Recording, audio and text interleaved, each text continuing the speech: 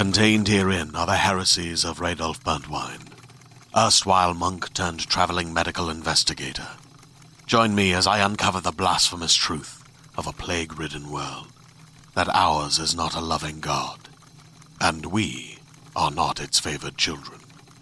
The heresies of Radolf Burntwine, coming January 2nd, wherever podcasts are available. Hey everyone, this is John Roca, 1/3 of the Geek Buddies, with this awesome ad for you. If you like this show and you want to make your own, and some of you have reached out and asked us about making your own podcast, well, let me tell you about Anchor. It's free. There's creation tools that allow you to record and edit your podcast right from your phone or computer. And now you can even add any song from Spotify directly to your episodes. The possibilities are endless for what you can create, whether it's music analysis, your own radio show, or something the world's never heard before. Go ahead and let your freak flag fly. Anchor will distribute your podcast for you so it can be heard on Spotify, Apple Podcasts, and so many more places. And you can make money from your podcast with no minimum listenership. It's everything you need to make a podcast in one place. Take it from us here at the Geek Buddies. Download the free Anchor app or go to anchor.fm to get started.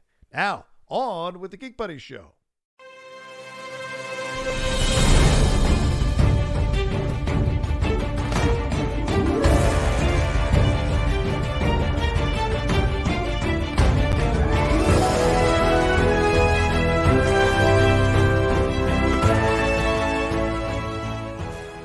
Hello, everybody, and welcome to another brand new episode here from the Geek Buddies!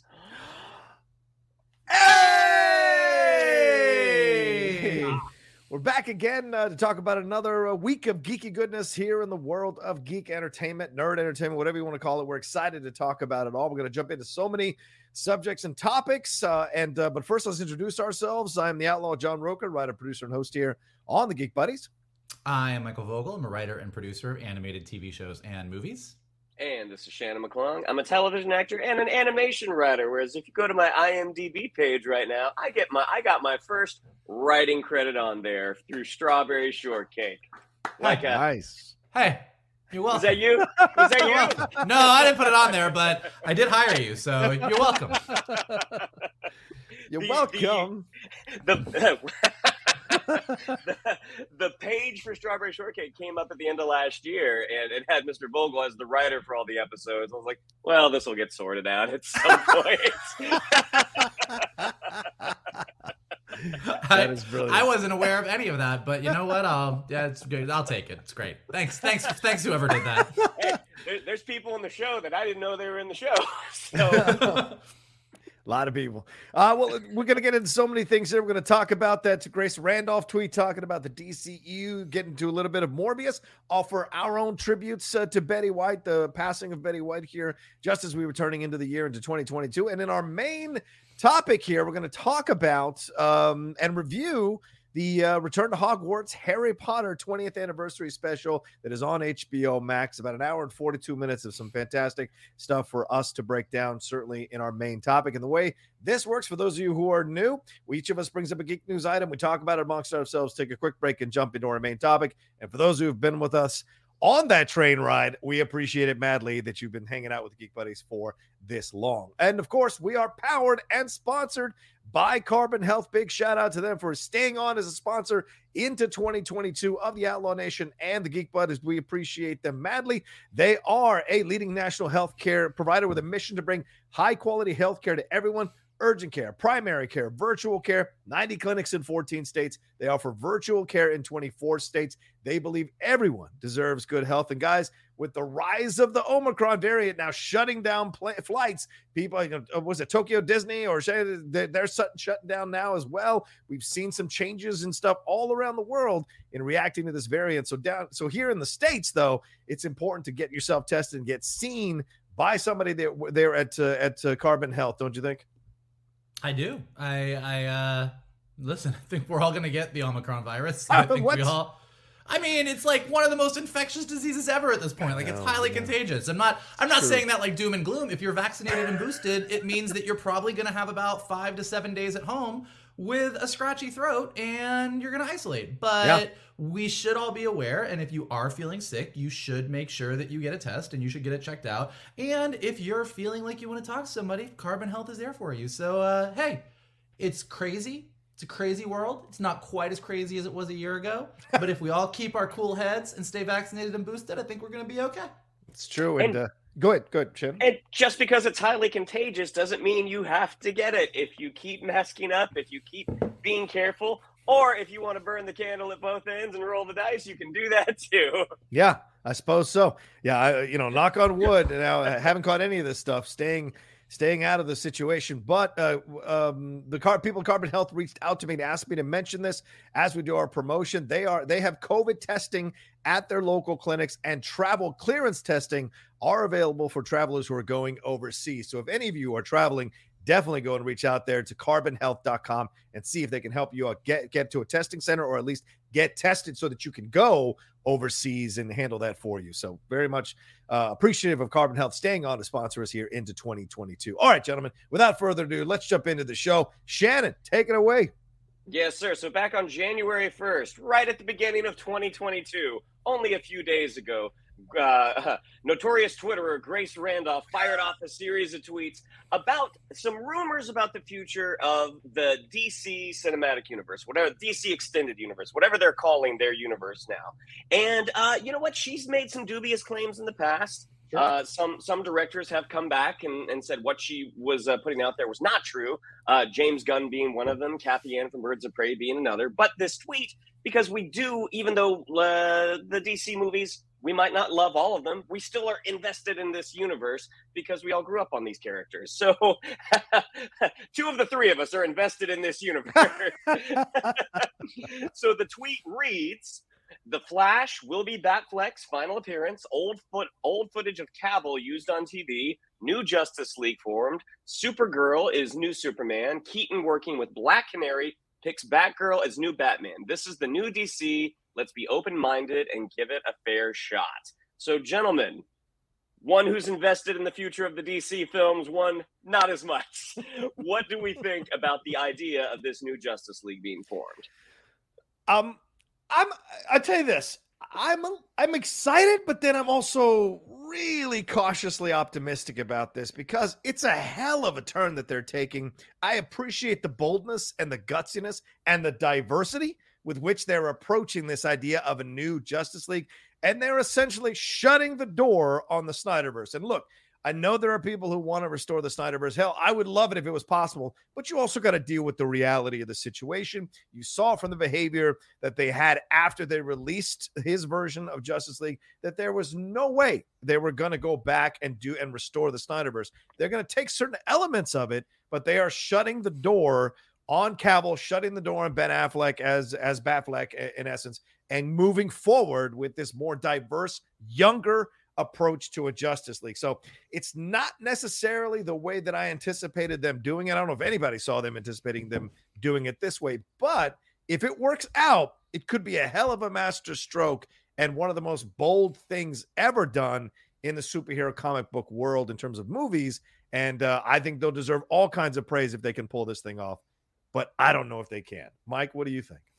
Well, I think people could have anticipated some of it since I think we brought some of this up last week as we were talking about our DC news. I think we did say that it seemed like Michael Keaton was going to be the new Batman and this new Supergirl was going to be the new Kryptonian. And I think that it makes sense. I obviously, as Shannon said, like some dubious tweets in the past here, but aside from the detail of Keaton and Black Canary choosing Batgirl, which was kind of new information, everything else there sounds pretty straightforward and kind of like what we were saying, we were assuming was going to happen. And I think that it's smart. I don't know that they're necessarily shutting the book on Henry Cavill. If he is, as she says in the tweet, using old footage of him on the news, then it means that Kal-El is still in the universe in some way, shape, or form. Good point. Maybe he's off doing things off planet for a while, and that's why we need a new Kryptonian. They're doing a similar thing with Jonathan Kent in the comics right now. So I think that they're not shutting the door on what's happened in the past. I think what they're trying to do here is say everything that we've done so far really did happen. We're not rebooting. As we said last week, we're going to use this Flashpoint event to sort of reset the stage on some things. Yeah. And I think, honestly, as Shannon said, I'm the least invested in the DCEU. I very much love the DC universe. Not the biggest fan on the whole of the DCEU, but this new Supergirl, Keaton coming in as the new Batman, kind of closing the door on Batfleck, Henry Cavill, big question mark, and this idea that Keaton, along with Black Canary, hopefully the current Black Canary that we have from the Birds of Prey movie, kind of choose this new Batgirl or work with this new Batgirl in her movie. That all sounds good. I mean, stories can go one way or the other. A good idea can end up horrible. A bad idea can be executed perfectly. So you never know. But based on everything in these tweets, I'm like, if they do all this and they do it right, I think this could be great. Okay. Yeah. I mean, it's going to be interesting because this is sort of on the outside. This is like Patchwork Justice League. It's like we didn't nail the first team, so now it's like, okay, who do we have that we can use? Everything will become a lot clearer after the Flash comes out, like whether it is this big resetting event that we're all anticipating and hoping, or is it going to be another DC film that doesn't quite deliver and possibly could make an even bigger mess out of things that are not exactly set right now. I did think it was curious that there was no mention of Gal Gadot or Jason Momoa. I think the presumption is that they will be involved in some capacity. Like, that would be my presumption. Also, no mention of Zola Maridueña's Blue Beetle, which we found out is not going to be an HBO Max movie anymore. They're going to put it out on the big screen. I mean, look, I know that classic comic book fans, adult comic book fans who are our age. When you say Justice League, there's a very specific idea. Maybe it's what you read in the comics. Maybe it's from the Justice League animated series. But there is like a lineup of this is who the Justice League should be. And look, I think we got sort of that with Zack Snyder's Justice League. Yeah. That is clearly not where we're going. But honestly, if they do a really great job telling this story, and you have in the history of the DCEU that the Justice League came together and stopped Darkseid in the way that they did, and that there's this new team that's formed, probably with Wonder Woman as the lead, as one of the most senior, most powerful members, but with Keaton coming in from another universe, being a Batman who has been around the block a few times, with a really super-powered younger Kryptonian who maybe is a bit more impetuous, like wherever they go with it, throw in Blue Beetle in there, like if they do it right, a movie with a Justice League that's a Supergirl, Keaton Batman, Wonder Woman, Aquaman, Blue Beetle, whoever else you throw in there, I'd be super down for that. Like, I think that does sound interesting. It definitely sounds like a more diverse Justice League. Yes. And throw in a couple other really great characters in there, and I think you would have a win. Yeah, and I think the people complaining, complaining about, you're changing the ethnicity, you're changing the color of my superhero characters. Nobody gives a fuck. I hate to break it to you. Nobody in the executive land gives a fuck. They see the writing on the wall, and the diversity is what's winning the day. And you can, go on your boards and go crazy with the go woke, go broke crap, but it doesn't matter because they're going to go forward with this. And people are going to go watch their movies if they're good. That's all that fucking matters, is if the movies are good. And if they go this route and they take a bold stroke like this and make a more diverse Justice League and make it work and deliver good movies, then those people crying about the fact that these people aren't the same ethnicity that they remember for their characters or their heroes growing up are going to be way out in the distance, lost in the wind with their voices. And it's not going to matter. Now, if they fumble the ball, they mess up, then more people might grow louder. There might be more people that kind of glom onto that and use that criticism to form the basis of their own criticism of the fact that it isn't working. So it's a hell of a bold move, I have to say. And Grace followed up by saying about Henry Cavill and about Ben Affleck. She said Ben Affleck doesn't want to come back. This was 3 days later after the initial tweet that Shannon just read. Said Henry Cavill ain't getting invited back for reasons I've already told you countless times that are as much on him as WB. That's curious. And you guys are hoping for something that is an impossibility. You've got to move on. There's no way that's going to happen. And she said The final thing I'm going to say is there are some whose entire identity is wrapped up in the Snyderverse hype, so they'll never let it go, never stop giving you hope, but for very wrong reasons. You don't have to like or support the new DCEU, but you should realize what's happening. So just kind of trying to get people to see that this is going to go forward. And even Ezra chimed in and said, the Snyderverse is not dead necessarily, but that's not where we're going. So what happened, as Michael said, is still a part of the equation. It's not the main focus of the equation anymore. And look, they had to break away from this stuff. They want to walk their own path. And if we're really fans, we have to create some space to let them walk their own path and see what the results are. Well, and the other thing to keep in mind, the other thing to keep in mind with all of this is that we're in a whole new era of superhero-ness right now. Like with Flashpoint coming out and with Spider-Man No Way Home just coming out, and with Doctor Strange and the Multiverse of Madness on the horizon, we've not reached the point where nothing is impossible. Right. Like we might very likely get a Spider-Man 3 with Andrew Garfield. Like nothing is impossible anymore, because with a multiverse, you can literally do anything. Right. So this new Justice League comes along. Let's just say it works. Let's be optimistic and cross our fingers for the DCEU. I'm rooting for you guys. I am rooting for you. Let's do this. And let's say they nail it and we all love this new Justice League. Yeah. There is no reason, I'm going to say something that I don't want to happen, but I'll give it to you anyways. There is no reason that Batfleck from the dark future at the end of Zack Snyder's Justice League and Deathstroke can't show up in a Days of Future Past way down the line and say, we came back from a bad future because we have to prevent this from happening. You have to stop the Joker from doing this, or Lex, like you can literally do it. This happens in comic books all the time. So this whole idea that one thing is dead and we're replacing this, like anybody can show up. We just had Tobey Maguire, Andrew Garfield, and Tom Holland swinging around the Statue of Liberty. Anything is possible if they get it right and nail the storytelling. Yeah. Spoiler alert. Really? After $1 billion, I feel like, Shannon, any final words on this? Well, and to what Mike was saying, past performers can come back. And I think the main thing that I think we want as fans is we want the big DC movie machine to get going, to consistently kind of, churn out good movies. Mm-hmm. Because what Marvel is doing, DC can do. DC has a rich tapestry of characters that they have not tapped into yet. And I think probably there's a reticence to tap into some of those characters until they get their big ones right and they can move forward. So hopefully they do move forward and we do get to see some of those deeper cut characters. Like I still want to see Andy Samberg play Plastic Man.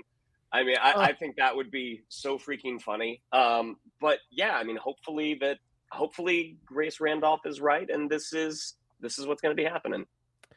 Yeah, and as Michael said, I think this is a really excellent point to highlight. Rather, is it doesn't mean that this elements of the Snyderverse can't come back into this. So in some ways, if you're a restore the Snyderverse person, you should be cheering in a way for this to happen and for this to work, because then it opens the door for the possibility down the road of Snyderverse characters like Batfleck to come back and have their own adventures, or Cavill in some way come back, or something like that. It could happen. So, or Darkseid, you can open the door to that. So all kinds of things are possible if it works. Just as Michael mentioned, the Spider-Man 3 stuff, possibly how Amazing Spider-Man 3 possibly happening because people's reactions to Andrew Garfield in the show. So, and people saying, oh, if you wanted a third one, you should have seen the second one. No, it's a bad movie. We don't have to patronize a bad movie so that you can make a third one. That's not how it fucking works. All right. Anyway, all right, let's move on to our next subject here. And that's Morbius here, staying in the superhero world. The Spider-Man spinoff Morbius, this is from Variety. It has been delayed by another 3 months. This isn't the first time, the second time, or the third time this film has been delayed. It's insane. It was supposed to debut on July 10th of 2020. Then it was supposed to come out on July 31st of 2020, then March 19th of 2021, then October 8th of 2021, and moved to January 21, 2022. But now it has moved to April Fool's Day, April 1st, 2022, which is weird. And it's going to be going against Easter Sunday, which is a comedy with Jimmy O. Yang, and the Chris Pine thriller, The Contractor. So interesting decision to move this. Mike and Shannon, what do you think? The success of Spider-Man No Way Home, which is a Sony and Marvel production together, wouldn't this have been, and how well Venom Let There Be Carnage did, regardless of how we felt about the movie, does this seem odd that they would move it? Do you think it's because they want to give more time for Spider-Man No Way Home to breathe and enjoy the box office success? Why do you guys think it got moved? I mean, I've heard that theory that they're like, oh, let's give Spider-Man No Way Home a few more weeks. I don't think Morbius coming out would have affected that box office. I think the people, like, as you guys have mentioned, a lot of people have seen Spider-Man No Way Home, and a lot of people are seeing it again just because it's a really great movie. Shannon McClung being one of them. What are you at, 6th now, 7th? No, it's not that many. It's maybe 4, something like that. I've lost count. The amount of times I've seen it is, anyways. But I'm kind of wondering, is there anything that has happened? Like, Sony has seen how well Spider-Man No Way Home is doing. Is there something to that 3 months they want to try to fine tune this movie even more? Oh, maybe. Or is there something that they want to add? Like, hey, some of the response to Spider-Man No Way Home means we can use some of the things that were on the table there in this movie. Like, I don't know. I mean, I don't feel like this decision was made overnight. Like, this was something that they'd been considering. But yeah, I mean, and the other folks that have said that it has to do with Omicron, I don't necessarily believe that. I feel like they want to kind of shore up their cinematic universe in the wake of the success of Spider-Man No Way Home. That's my guess. Yeah, Mike, what do you think about this? Do you think that's the element, that's the reasons here? Or do you think maybe they know they don't have a great movie in Morbius and they want to wait and enjoy the Spider-Man No Way Home glow for 3 more months? What do you think? I can't imagine. I mean, look, the movie is the movie at this point. It's been around, like you said, like, it's like, I can't imagine that they would all of a sudden push it back 3 months because they were going to reshoot things to try and make it a little bit better. We'll find out if I'm right about this when the movie comes out or not, but I would imagine that the only reason to push it back, and not the only, there's several reasons it could be, but the reason that pops to mind the most to me is that people flipped out about Andrew Garfield. And in a way that I don't think anybody was, including us, who were going to see the movie and knew that they were most likely in it. I don't think anybody was prepared for how Andrew Garfield runs away with parts of that movie. And I think that I don't know what they are planning with their universe. I don't know where Andrew Garfield or Tobey Maguire's universe fit in with the Carnage Morbius universe. Like, I don't quite know what it all is. We know from seeing that trailer that there is some kind of Spider-Man because we see a poster with a murderer on it. You know, so there's been a lot of questions from the very beginning of that trailer about, well, where does this exist in the big scheme of things?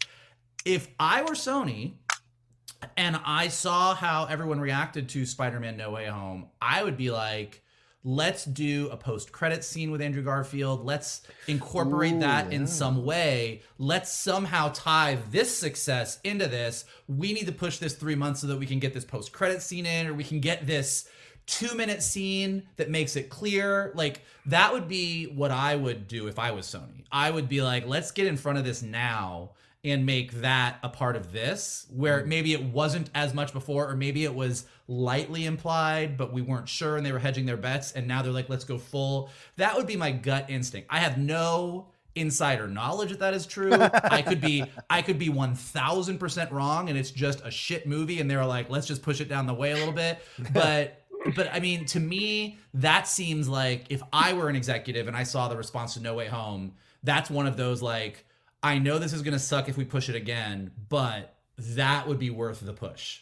Yeah, interesting. Yeah, I'm curious, and you know, it doesn't mean that it won't make money. It doesn't mean that it won't. I mean, Carnage was pushed, or Venom was pushed a number of times as well. This is a weird world. Pushed now. It off a cliff. Yeah, well, there you go. It's a weird world with all the changes and the variants. Take that, Carnage.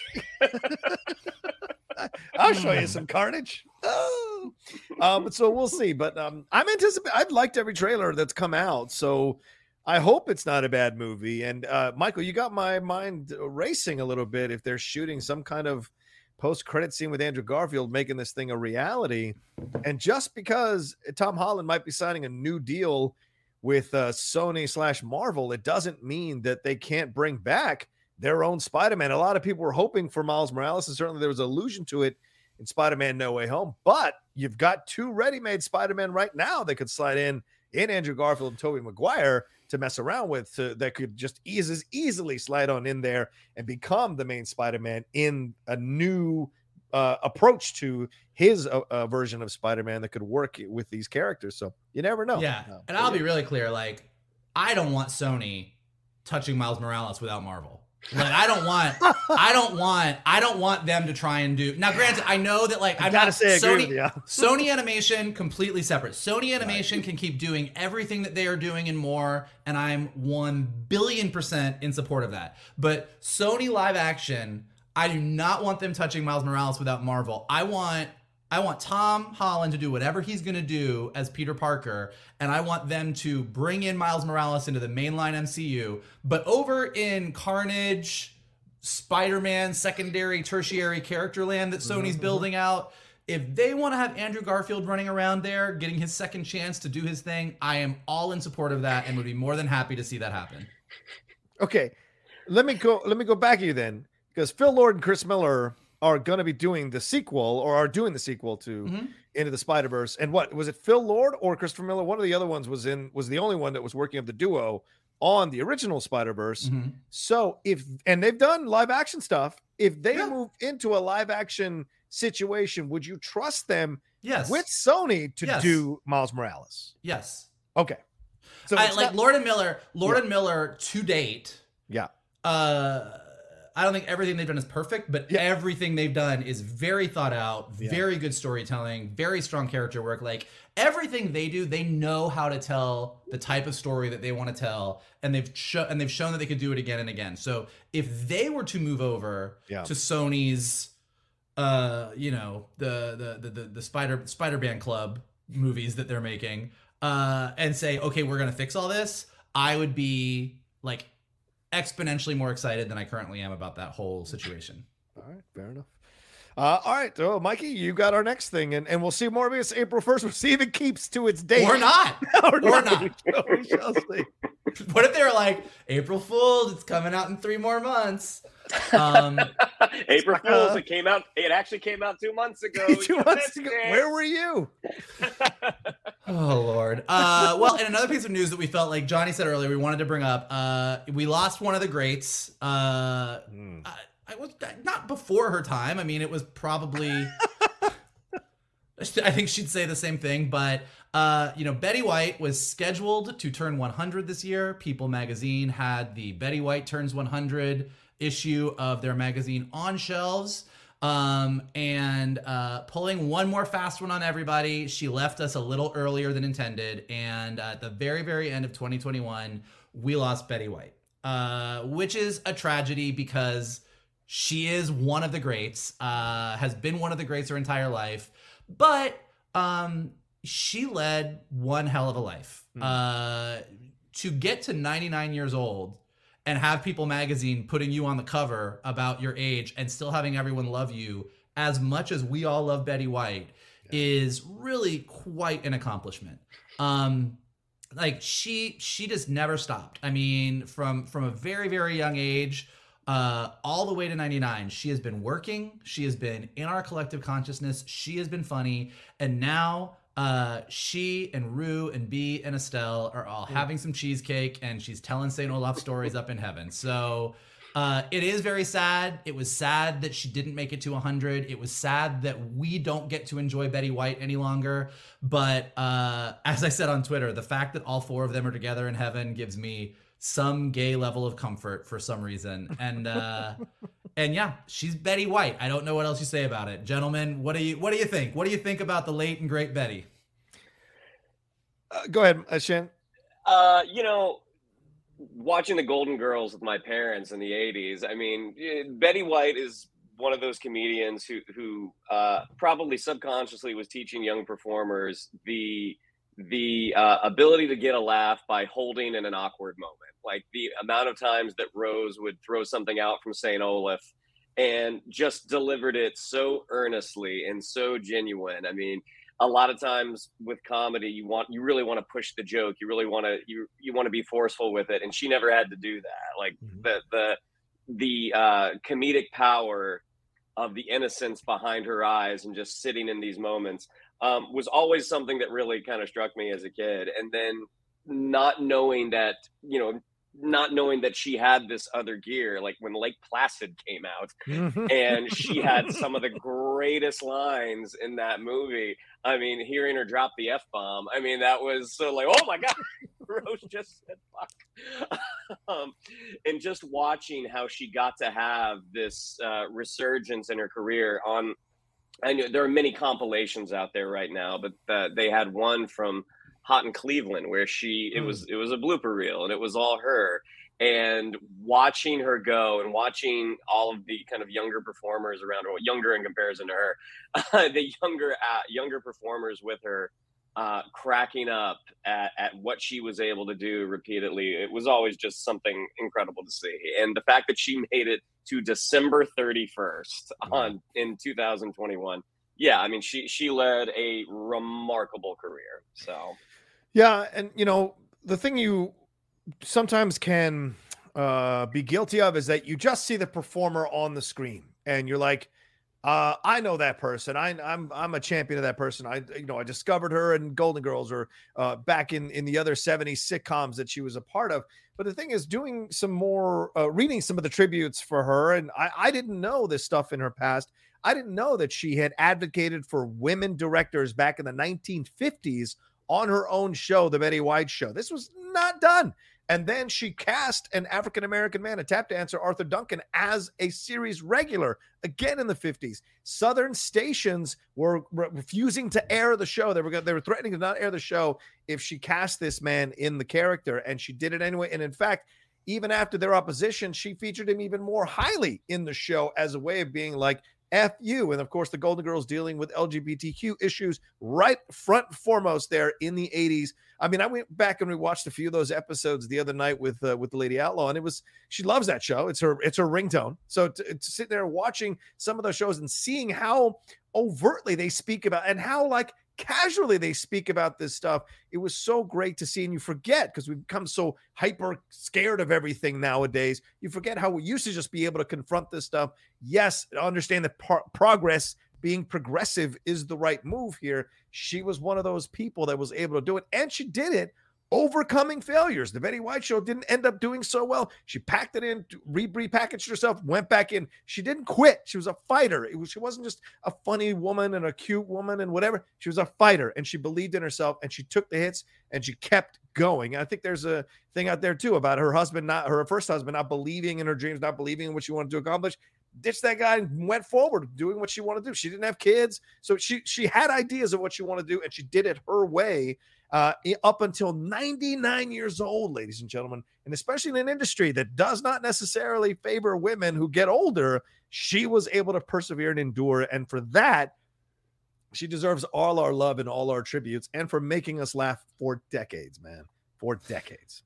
Yeah, I mean, I think that what you say is important, because I think that, look, there's a lot of people, celebrities, comedians, entertainers who are very funny, and we appreciate how funny they are and they make us laugh, but they're not beloved. Yeah. Right. And that's fine. Not everybody has to be beloved, but oftentimes it's because maybe what we don't see behind the scenes, maybe it's their coworkers or people they've worked with are like, yeah, they're funny, but they're not like the greatest person in the world. And from what all the tributes are and from what everybody says about Betty White, she actually was that good. To John's point, the stuff that she did behind the scenes, just in fighting for rights, huge animal activist, right? Yes. And just an all-around great person. And everybody who worked with her loved working with her. And she was one of those people that just led a life of joy. She always did what she wanted to do. To John's point, she didn't let failure or disappointment stop her. She kept doing what she loved. She kept being hilarious. She kept making people laugh. She's super funny. Like that clip that was going around about the St. Olaf Herring Circus, where you can see B. Arthur and Rue McClanahan absolutely cracking up, because all three of them, who are amazing, amazing comedians, they're all trying to one-up each other. And Betty White is just dead straight-faced, and like they can't even handle it. She was just boom, boom. She was always that funny. There's an old clip of when Joan Rivers was hosting, when Joan Rivers was doing a talk show and Betty White goes on, and the two of them just giving each other shade left and right. Like, she was always that funny. She was always that good. And so, yeah, the world is a little bit less funnier now in 2022 without Betty White in it. But you know what? She gave us a good run. And I think now it's up to us to carry that on. And so, as I saw in a meme that I quite enjoyed, in a world of Karens, be a Betty. That's actually damn good. I love that. Well, the late, great Betty White leaving us at 99 years old, but of course, leaving a legacy and some lessons for every generation to I hope and learn. Yeah. I hope that I make it to 99 kicking like that and just go peacefully in my sleep in Brentwood. Like that really is like she lived up to the very last moment, went to bed and said, I'm out. Yeah. Let's go. Stairway to heaven. Let's do it. Respect. I'm good at 70.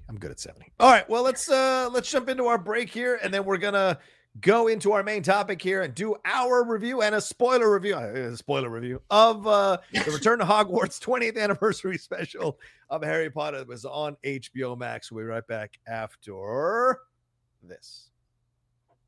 Do do do do do do do do do do do do. I mean, that was a gimme. I know, right? I mean, there were other themes that we could have grabbed. I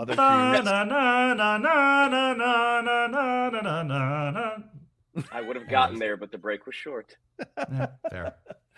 Well, let's talk about this. This came out just a couple days ago, or just a few days ago, rather, as we crossed over into 2022. This fantastic hour and 42-minute special that HBO Max did, and spared no expense in bringing a majority of the cast members back here to talk about their experiences, setting these interviews on all these old school Harry Potter sets, building all the things they built, shooting sequences on the platform of 9 3/4, all through Diagon Alley into Ollivanders. We had Daniel Radcliffe, we had Rupert Grint, we had Emma Watson come back, but we also had Robbie Coltrane and Gary Oldman, Helena Bonham Carter. We had Chris Columbus, we had Alfonso Cuarón, we had David Yates. We had so many people come back to be a part of this thing. Jason Isaacs, Tom Felton, so many. Ginny I forget her name, the actress who plays Ginny, Bonnie Wright, I think is her name. All of them, Luna Lovegood, the actress who plays Luna Lovegood, all of them coming back to talk about their experiences now 20 years later. And I have to say, right off the bat, to me, this was a wonderful thing to experience. Having worked in that Wizarding World of Harry Potter land, you really get an idea of how important this franchise is to so many people. And by osmosis, I took that on playing that character, the Wand Keeper. So watching this special just made me relive those feelings and those emotions all over again, plus enjoying the back half of the movies as much as I did. So, gentlemen, what did you all think about this special? What did you feel about it as you were watching it? What stood out to you? I mean, I love an HBO Max reunion special. Yeah. I mean, following on the heels of Friends. This one was so much more impactful just because, most of the cast were kids, and watching how they have grown up and how they've changed over the last 20 years. The movies themselves, like, I love the books. The movies themselves, I never thought they fully encapsulated the magic of those books, except for 3. And this is a very unpopular opinion, but parts of 4, like, I thought Goblet of Fire, I know it's very unpopular. I think Goblet of Fire, there's some of the best Potter moments in that story. Oh, but then it is Order of the Phoenix, man. Come on. It is Goblet of Fire for dummies. I mean, it is a Cliff Notes movie, but I think the notes that they hit are great. I mean, I know I'm used to it. When I say I like Goblet of Fire, there's the look. But also revisiting some of the older performers. Like, I had no idea. Like, Robbie Coltrane, he appears to be in a wheelchair now, and but hearing these stories, hearing, especially when they talk about performers that have passed, like Alan Rickman, I mean, it was just. For having not been the biggest fan of the movies, that special was incredibly well done and just really beautiful to see. I mean, my fiance, who also is not really into the movies, I mean, she was in tears by the end. I mean, she's like, this is so well done. And it tempted me to go on to HBO Max and be like, all right, let's revisit some of these. Like, let's skip around and visit the best parts of this universe. Mikey? I'm still recovering from this reveal about Shannon loving Goblet of Fire, so I'm trying to just like settle myself here. But I agree that it was great. It was super well done. Look, as someone who truly, truly loves the books and disagreeing with Shannon a little bit, like the movies are not, I mean, not as often as the case, like the books are so rich and there's so much that happens, and a movie at 2.5, almost 3 hours, even then can't always capture everything that's in the books. But I think the thing that I took away from this whole thing is, aside from a handful of recasting, the fact that these kids, this cast, went from one movie all the way to the 8th movie and told this complete story of one of the most beloved modern pieces of fiction that we have, and turned it into something that is almost equally as beloved by everybody except Shannon. So I think that in that respect, just the achievement of that was great. And as you guys said, it really did make me relive my love of this world, which was really valuable to me because so much of what the creator of this world has done in recent memory has really made me not love the world as much. And I do think one of the things that I was texting with some friends about that was very clear is that in the 1 hour and 40 odd minute special, I think Joe Rowling is in it about 2 minutes maybe. Yeah. And it is clearly marked as previously recorded footage that was not recorded for this special. So I think that they also, probably wisely, went out of their way to make this about the process of adapting these books into movies. Yeah. And she's mentioned a handful of times, but this is really about this creative process and this journey that Columbus and Cuarón and Newell and Yates took everybody on. And it did really, honestly, allow me to enjoy the things that I loved about Harry Potter without being distracted by the one ginormous thing that I really have a problem with. Yeah, it was weird, Mike. I understand that, and I was able to separate that, I guess, because they took me back to that time, right? And at that time, I don't know that Joe Rowling. This is the Joe Rowling at that time is the Joe Rowling I am willing to kind of like create space for. This, single mom who is struggling, broke, wrote this on a train, so like to remember the beginnings. I thought it was nice to kind of go back to that and kind of not think about what her points of views are now about the trans rights and trans lives and all of that, which is really upsetting and disturbing. It was nice to kind of put that away for a little bit and just focus on why we fell in love with this franchise. And you hit on something really, really important here, Mike. People talk about the MCU and Kevin Feige and blah, blah, blah. People talk about their favorite franchise, best franchises ever. Harry Potter, eight films, what they were able to do here. And yes, you can argue varying degrees of good or whatever, but like, it's incredible to have seen what they've done on this entire journey. I don't know if there's ever going to be a franchise that's going to do 8 movies that fans consistently run to and watch and give a lot of money to and watch over and over again, or as beloved as it is. And I really loved, kind of pulling the curtain back, and it wasn't like just a, gloss over approach. You got to hear about Emma Watson and Rupert Grint and how they struggled with the fame. You got to hear about Daniel Radcliffe's approach to working with Gary Oldman. You got to hear about Chris Columbus's approach. You know what? I came away with a completely different point of view about Chris Columbus now and his approach to these movies. And I really appreciated that through those interviews, through those conversations, hearing what their experiences were like. And I'm talking about Emma and Daniel and Rupert through the process. It's great to have a little bit more of them talking about it now 20 years later, not while they're going through it, but 20 years later now talking about it and having some fun little nuggets. I mean, having Daniel read what he wrote to Helena Bonham Carter, essentially shooting his shot. I mean, you got to respect that, all of that stuff through it was great. But Gary Oldman, that son of a bitch, man, he broke me in half. Just having him talk so eloquently and so warmly towards Daniel Radcliffe and talk about their experiences creating, you could tell that, and hearing from Alfonso and how Gary took all this time to really make this connection with Daniel off camera as well as on camera, so that really came out. And you can tell in their back and forth, and especially when they when Gary finds out that Alan Rickman got insider information from Joe Rowling, that moment is so precious because like, of course, Alan did, that son of a bitch, and that's the way you talk about someone. Even when he's passed, you give him his respect, but you also bust his balls. And I love that was an element throughout this entire special, is that they didn't shy away from talking about this stuff and let you see a little more behind the curtain, so to speak, of the creation and the experiences that everybody had within it, Yeah, I mean, the cynical part of me, and this is just because it's always the case, is that, like they do such a good job. And it all is very genuine. I'm not going to say anything super bad. Like, I actually really did enjoy it. But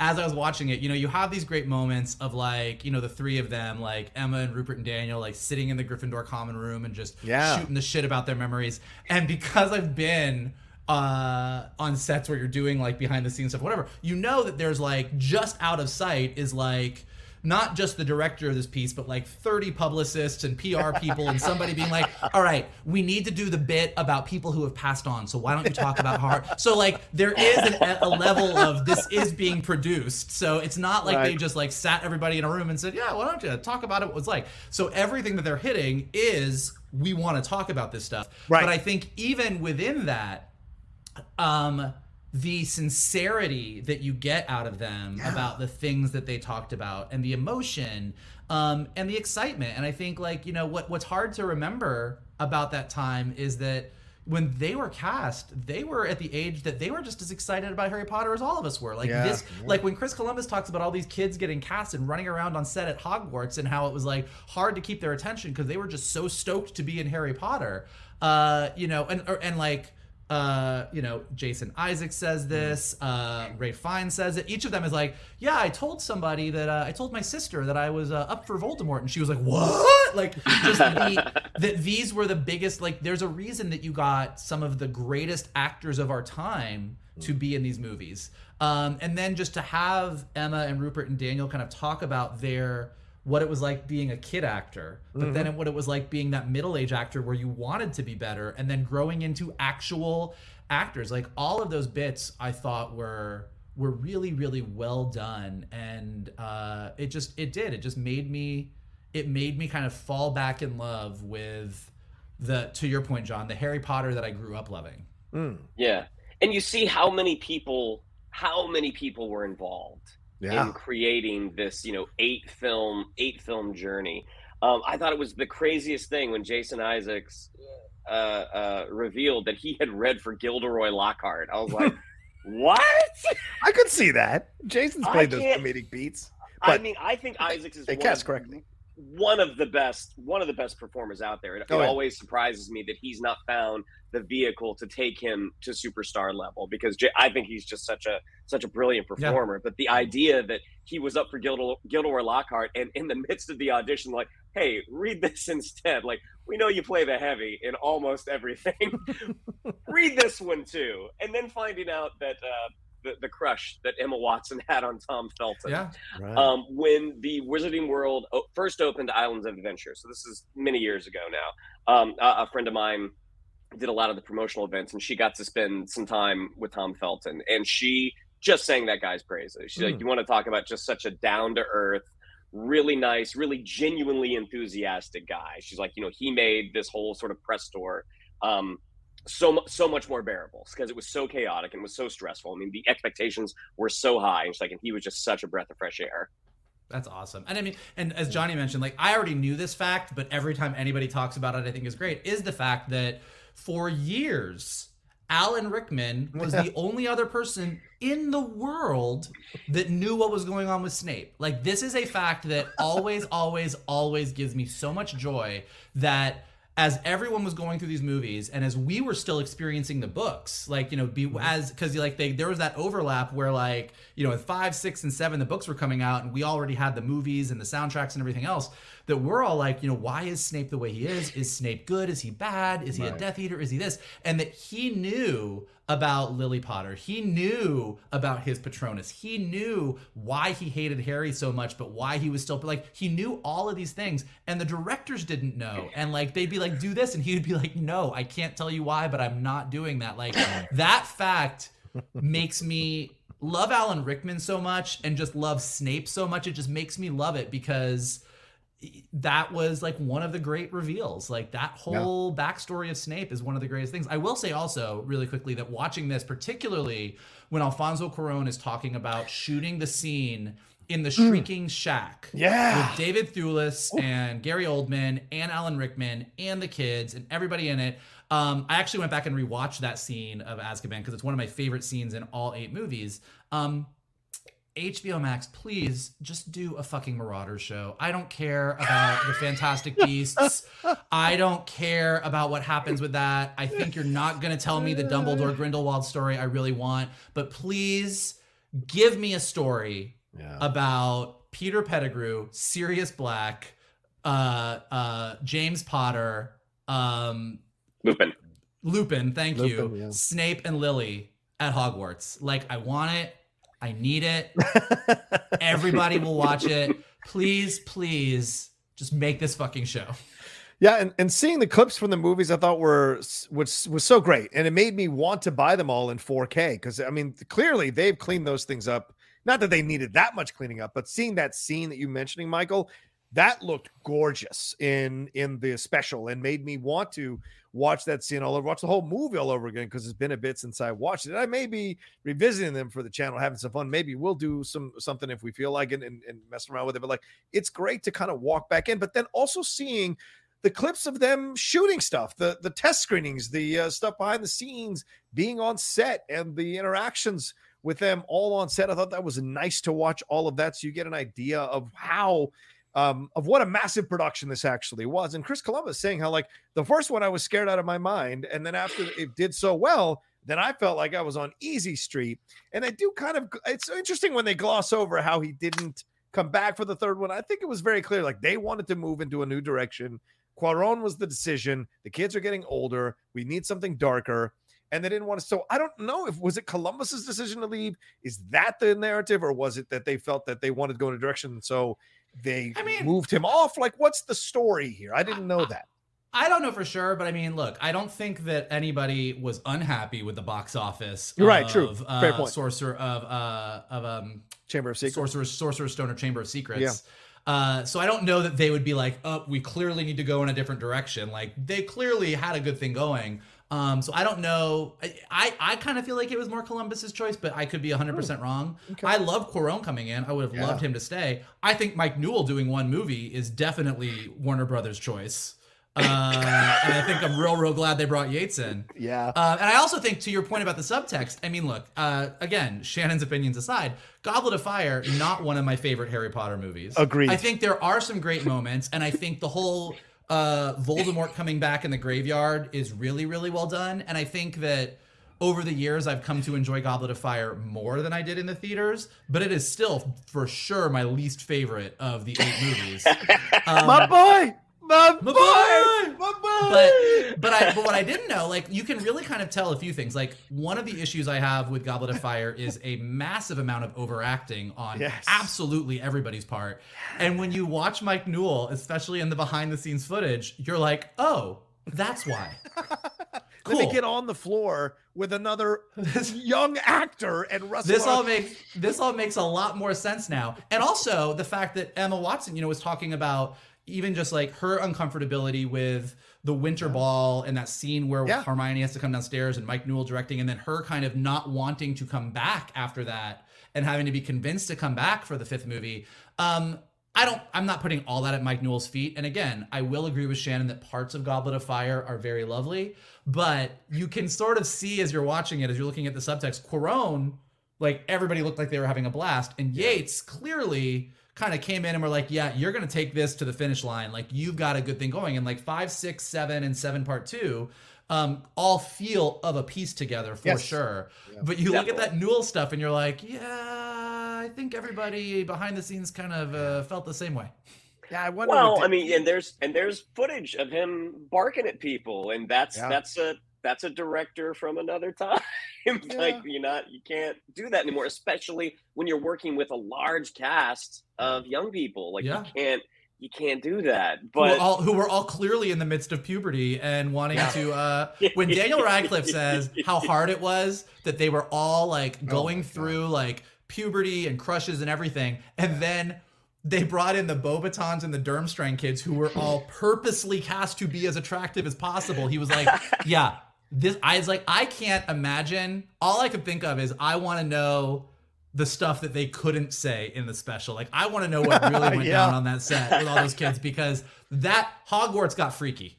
Hogwarts got freaky. I mean, what's his face refers to it and says, like, we were all just like normally, do things that normal kids do when they're all around each other. So what are the breakups? Who dated who got the drama? Who was sending those texts? I want to know all that stuff. Who was sending Daniel Radcliffe 10 kisses texts? I think it was Ned, and he was like, look, we were doing the same thing that any other kid would do. We were just doing it in Defense Against the Dark Arts. And I was like, that's amazing. I thought it was interesting that they didn't touch on at all the passing of Richard Harris and Michael Gambon coming in. Like, I was like, wow, I wonder why they didn't address that at all. I was going to say, they did touch on his passing, but they didn't touch on Gambon sliding in. That's a good point. Yeah. Mike, sorry. No, it's really, I didn't think about that. It is interesting that they didn't dive into that. It's funny. I mean, and this is just kind of speaks to what a good job they did is, until you mentioned that, I didn't even think about the fact that they didn't mention, it was like, it really is a pretty, as far as recastings go, tragic, because I think Richard Harris did such a lovely job.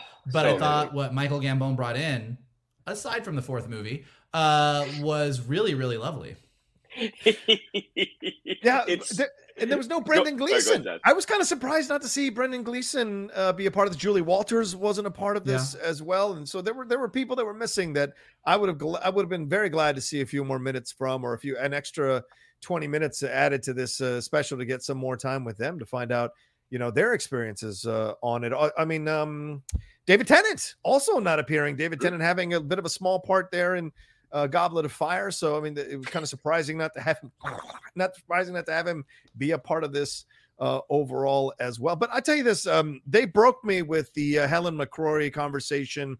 This is an actress that I've come to know through Peaky Blinders and some other things throughout the last few years, and so her passing recently was kind of shocking. And then to see how Tom Felton spoke about her.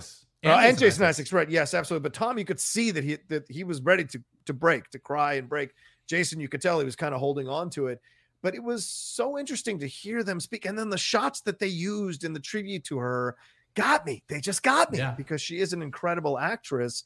And then talking about Alan Rickman and their feelings about him and their remembrances of him and the power that he has, especially when Daniel Radcliffe is talking about having worked with him, and the interactions that he had with him was really, really interesting to see and kind of got me misty-eyed, man. Great stuff overall, and them doing that in memoriam. And then all those, I thought it was gonna be like 5 or 6 names, but then all these names popped up. So how many people involved in the production have passed away in the last 20 years? Pretty sad to see. Yeah, I don't think Shani made it to the end of the movie. I don't think she's seen the whole series. Oh, okay. But like when the Phelps brothers came up, who played Fred and George, right? And talk about long bottoming. Those two got hot. Dear God. Well, they long bottomed. Like, it's a word. I won't disagree with they were good looking kids, but yes, they clearly hit the weights. I would say Love Gooding. I would say Love Gooding as well, but that's me. Go ahead. Yeah. Long bottoming is actually the term that people use for Neville. Yes, but like you say it other people, like when the How to Train Your Dragon 2 came out, you're like, look, Hiccup just got long bottomed. Like, it's a word. All right, fair. But watching the two, seeing just the light relationship and how what a fun relationship they had with the rest of the cast, how they did kind of younger brother Rupert Grint a little bit, and then remembering the last book or the last movie, and I was like, oh shit, that's right. Like, and I don't have the heart to tell Shani. I'm like, yeah, don't get too attached to one of them. And that being one of JK's biggest regrets. She said, I shouldn't have killed him off. And same thing with Diggory. I think she's had regrets about Diggory as well, because that character could have really paid dividends. Yeah, they didn't get Pattinson to come on and talk about it, this supposedly incredible film from Shannon McClung's point of view. Didn't get let's pump the brakes. or Clemens Poesy to come on and see what it was like to take on the Bobatons, and that would have been great to see her point of view on it, and because she endures throughout the movies into the last couple of movies. So there should have been some conversations with both of them as well. But Was there anything, as we're wrapping up this review, was there any reveal that surprised you guys at all that you hadn't seen in the behind the scenes or hadn't read about in interviews with them? Was there anything that kind of shocked you to hear about or see? It didn't shock me, but we already kind of touched on this, but I do think it was really nice how they, I think Rupert Grint says it, that they were kind of astronauts. Like they lived through something that no one else, like playing three of the most beloved characters in modern literature from a 10-year-old through adulthood and living through that fame and that work schedule and the attention and then surviving. I mean, look, all you got to do is look at the freaking Disney Channel and see what happens to child actors. Like half of them are disasters, and none of the three of them are dancing on a beach somewhere like Lindsay Lohan. Like they really did kind of make it through for the most part. Oh, now we're going to get sued. Yeah, go ahead. Yeah. But you know what I mean? But like, I think what I took away from it was just like everybody who grew up on this set kind of came through like relatively unscathed. Mm-hmm.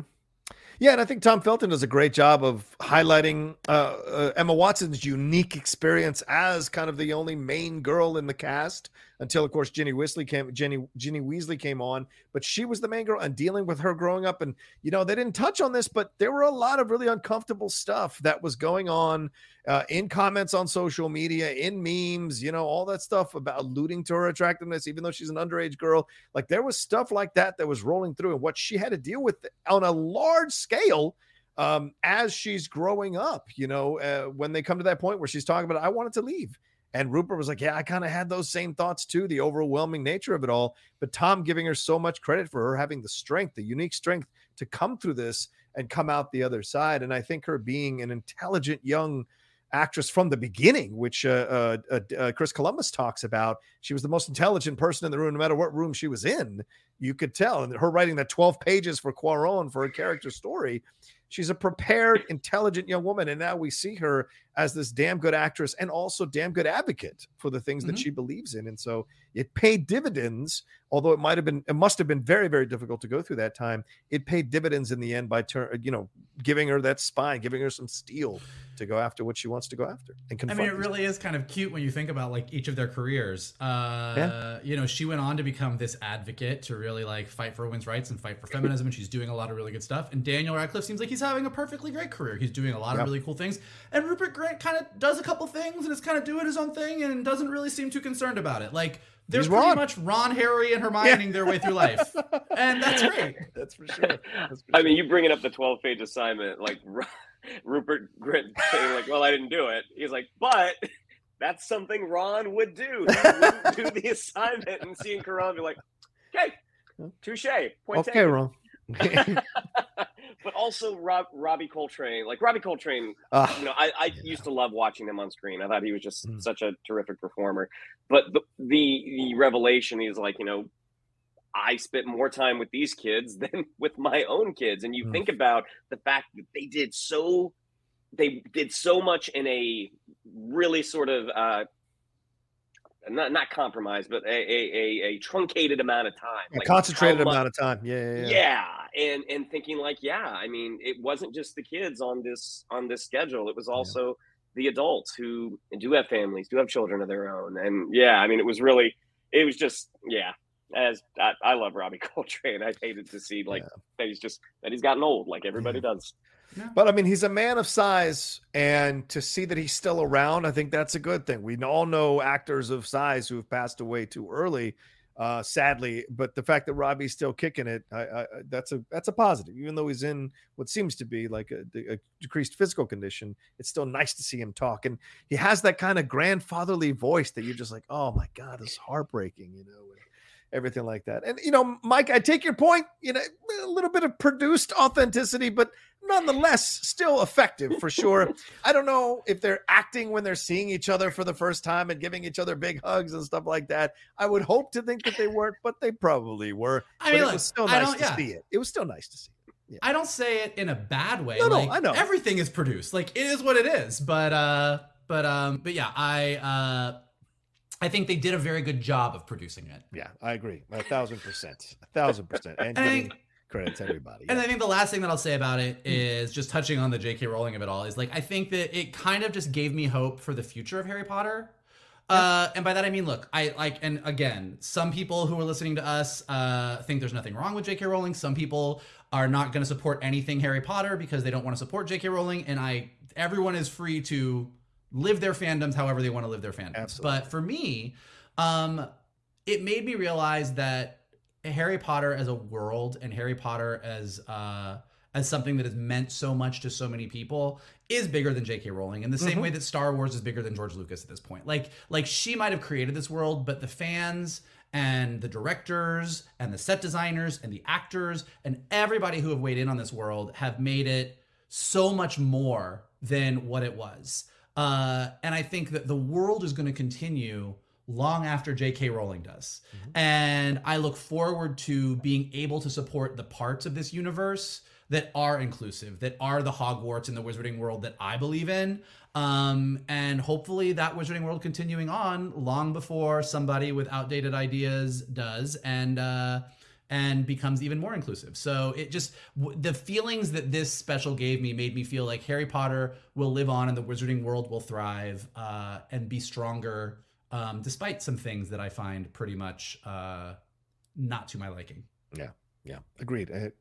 It was nice to go back and remember and seeing all those lines and seeing, and Robbie Coltrane saying how it kind of inspired kids to read again. There are many gifts from this franchise and from these sets of books and these movies that I think will pay dividends for generations to come, long after we're gone, not just Joe Rowling, long after we're gone as well, which is a good thing, because that no matter what she's saying now, those books are all about, accepting the people who have different opinions, different points of views, different experiences, different upbringings to be seen as equals. And that's a positive in the end. So, all right. Well, there's our review here of the Return to Hogwarts special on HBO Max. We hope you enjoyed our show overall. Thank you very much. Shannon, what do we have to tell them? Yeah, if you'd like to follow us on social media, on Twitter, it's @geek_buddies, on Instagram @the_geek_buddies. If you'd like to follow me on social media, on Twitter, it's @Shannon_McClung, on Instagram @Shannon_the_Geek_buddy. If you would like to follow Mr. Vogel, it is @MK2. And if you would like to follow Mr. Roca, it is @TheRocaSays. Mikey? Look, if you are a Gryffindor, a Hufflepuff, a Ravenclaw, or a Slytherin, we are glad that you are here and listening to us talk about all of this geeky stuff.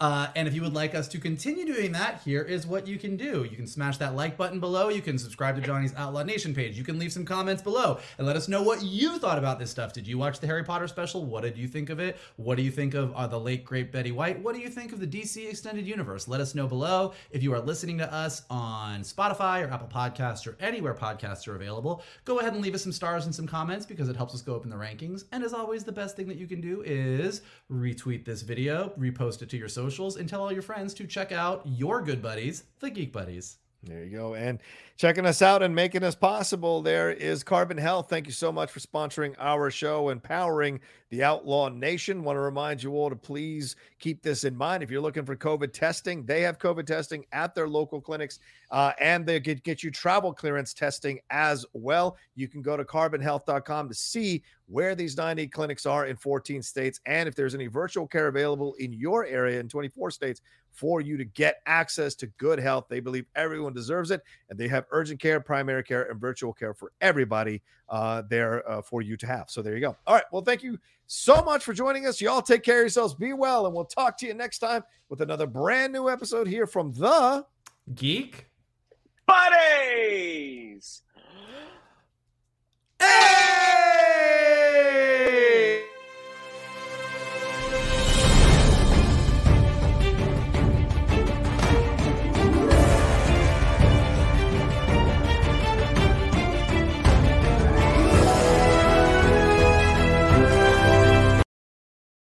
Hey there, this is Justin Bartha. I made a funny new podcast, King of the Egg Cream. It has the greatest cast in the history of podcasts with actors like Louis Black. I'm torn by my feelings for two women. Bobby Cannavale. You can eat it, or if someone hits you, you can put it on your cut. Melanie Linsky. I wonder what these marvelous things are that look just like boiled chicken feet. Jason Ritter. I can break things and pick locks and kill people. Michael Stuhlbarg. The whole point is to inspire people that they should make themselves better. Ari Grainer. No, don't whet its appetite. What are you, an idiot? Me, Justin Bartha.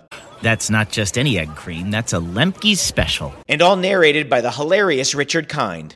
This is the story of Harry Dalowitz and how he rose from nothing to become New York's King of the Egg Cream. So if you like funny true stories, come listen to King of the Egg Cream, available wherever you get your podcasts.